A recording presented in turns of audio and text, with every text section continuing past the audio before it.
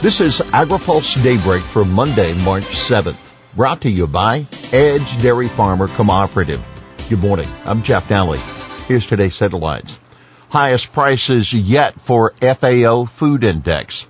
HPAI spreads in poultry, and farmer in Ukraine vows to keep planting.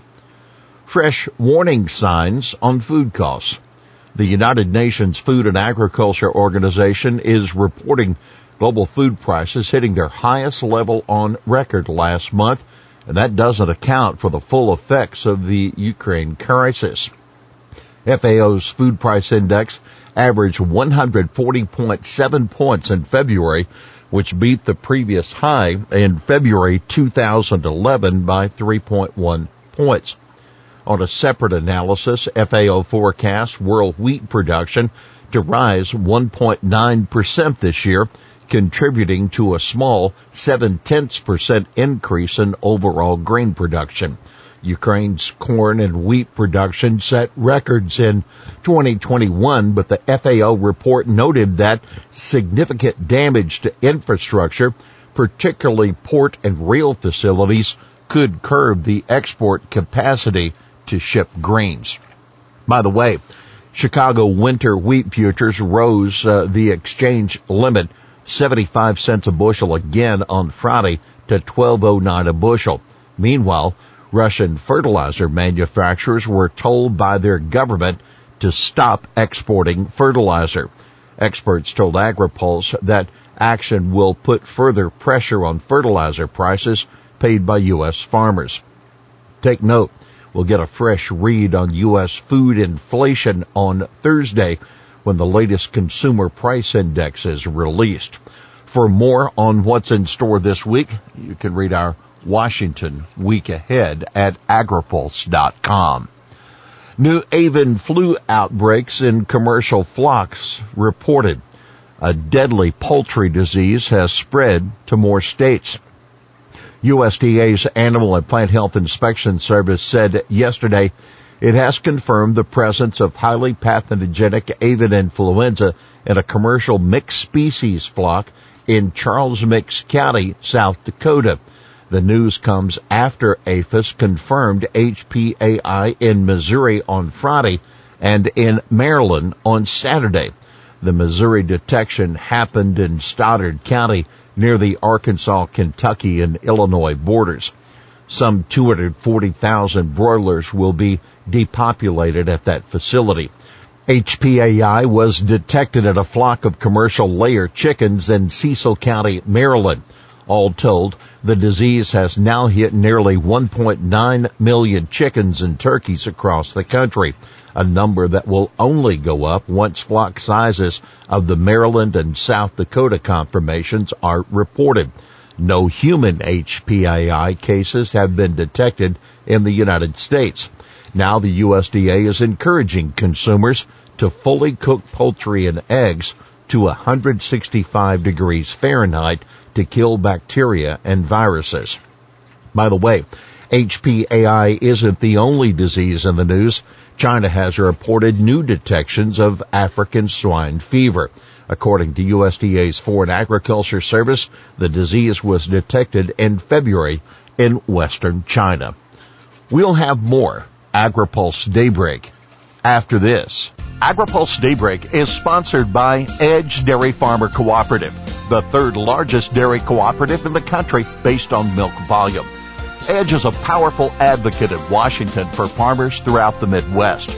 Dairy farmers have always been leaders in caring for the environment, and they continue to lead in addressing changing climate conditions.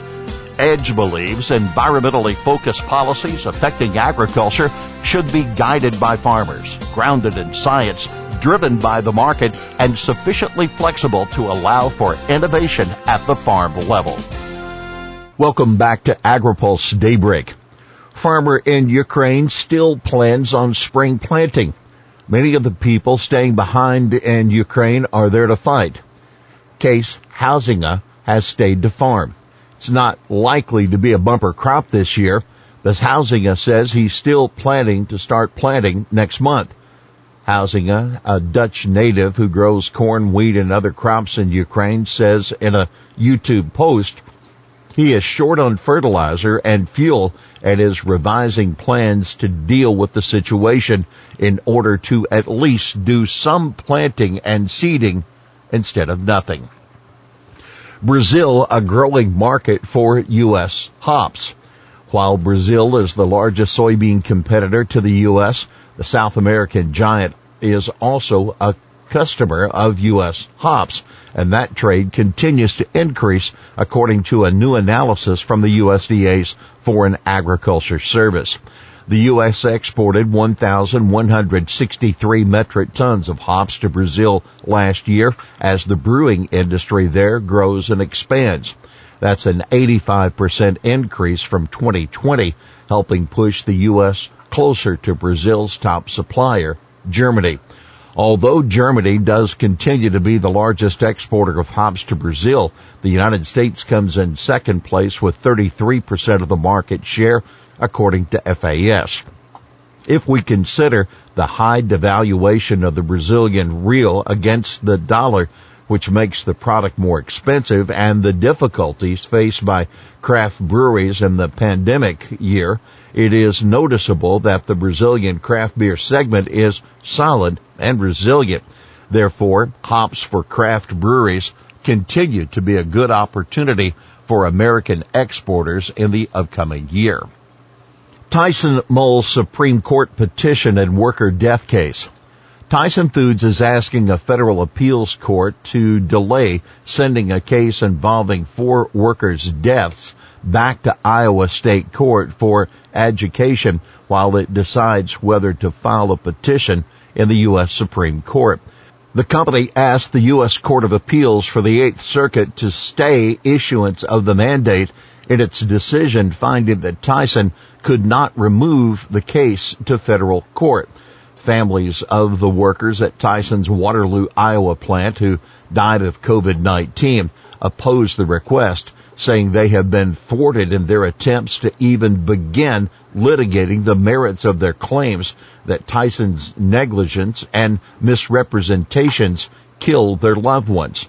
In December, the appeals court rejected Tyson's claims it was performing a basic governmental task or operating pursuant to a federal directive in March and April of 2020, which would have allowed the case to be heard in federal court. In its stay request, Tyson cited an appeal in the 5th Circuit that could result in a different decision. There is at least a reasonable prospect that the 5th Circuit will disagree with this court and create a square circuit split, which would significantly increase the chances of Supreme Court review and reversal, the company argued last week. The mandate is the document that gives effect to the court's opinion and order, according to Adam Pulver, an attorney for the workers' families. Here's today's He Said It. That's who I am. I'm a farmer.